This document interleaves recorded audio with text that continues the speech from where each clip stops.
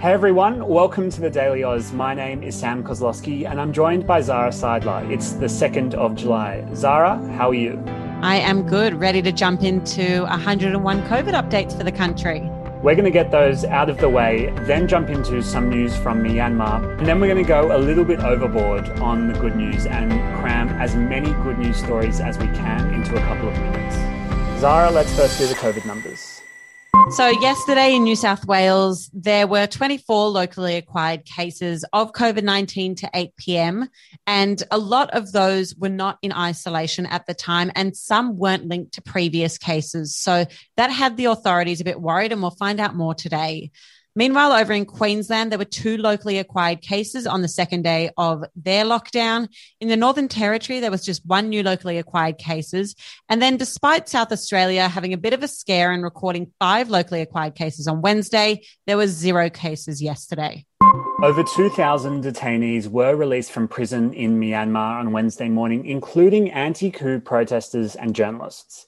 A military spokesman said a total of 2,296 people have been released. They took part in protests, but not in leading roles. They didn't participate in violent acts. Now, according to some reports, the activists have described the release as a ploy by the ruling military to move attention from the ongoing security crackdown. If you want to know a bit more about this situation or you've forgotten what happened with the coup, you can check out today's newsletter explainer because we have taken you through where we're at with that story and where we're looking towards. 182 unmarked graves have been found near a former Canadian residential school in British Columbia. And you might be familiar with the story because we've heard it now twice before, but this is a third separate incident. It's too early to say if the remains belong to former students of the school, but it comes after 751 unmarked graves and remains were found at the site of a former residential school last week. Indigenous leaders have said that they expect more graves will be found as investigations continue. It's the type of week where one good news story ain't gonna cut it. So we're going to give you 5 good news stories. There's over 10 million Australians in some sort of lockdown at the moment. So flick this to a mate also inside and it'll brighten up their day. Let's get straight into the good news train. First up, the European Union has announced it will aim to ban caged animal farming by 2027. This includes rabbits, young hens, quails, duck and geese. And the EU Health Commissioner said animals are sentient beings and we have a moral societal responsibility to ensure that on-farm conditions for animals reflect this. I think that this is probably good news to everybody except me, but the UK government is set to impose a nationwide pre-9 p.m. ban on TV adverts for foods high in sugar, salt and fat. So that starts from the end of next year. And those TV adverts, including breakfast cereals, yogurts, ready meals, chicken nuggets, and battered fish, will only be allowed to be played between 9 p.m. and 5:30 a.m., which is always when I get my junk food intake. I think Zara's going to have to start looking up chicken nugget adverts on YouTube to fill that void. Moving on to our third good news story, and we're going over to California, where public school students will now have access to free breakfast and lunch, no questions asked.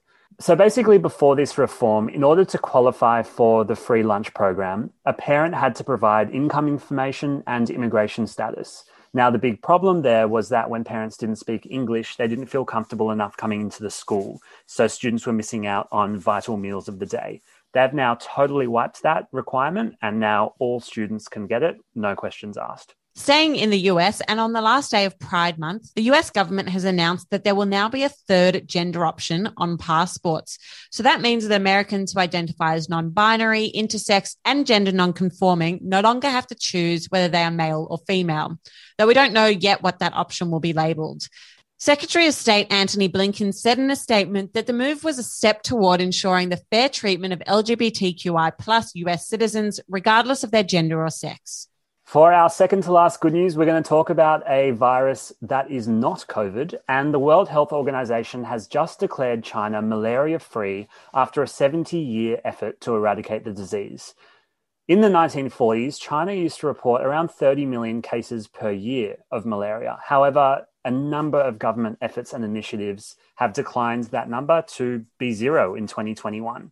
Our last bit of good news is arguably the best news of the week, and that is that today is TDA's 100th episode. Woo! It's the first go that Zara and I have had at podcasting, and the fact that we're already 100 episodes in is pretty mind-blowing. This stuff moves pretty quick when you're doing 5 a week, but we have loved bringing you the news and letting you guys into the way that we think about the issues around the news and helping you through the important ideas. On that note, we will leave it there. We hope you have a lovely and safe weekend, and we will see you again on Monday morning.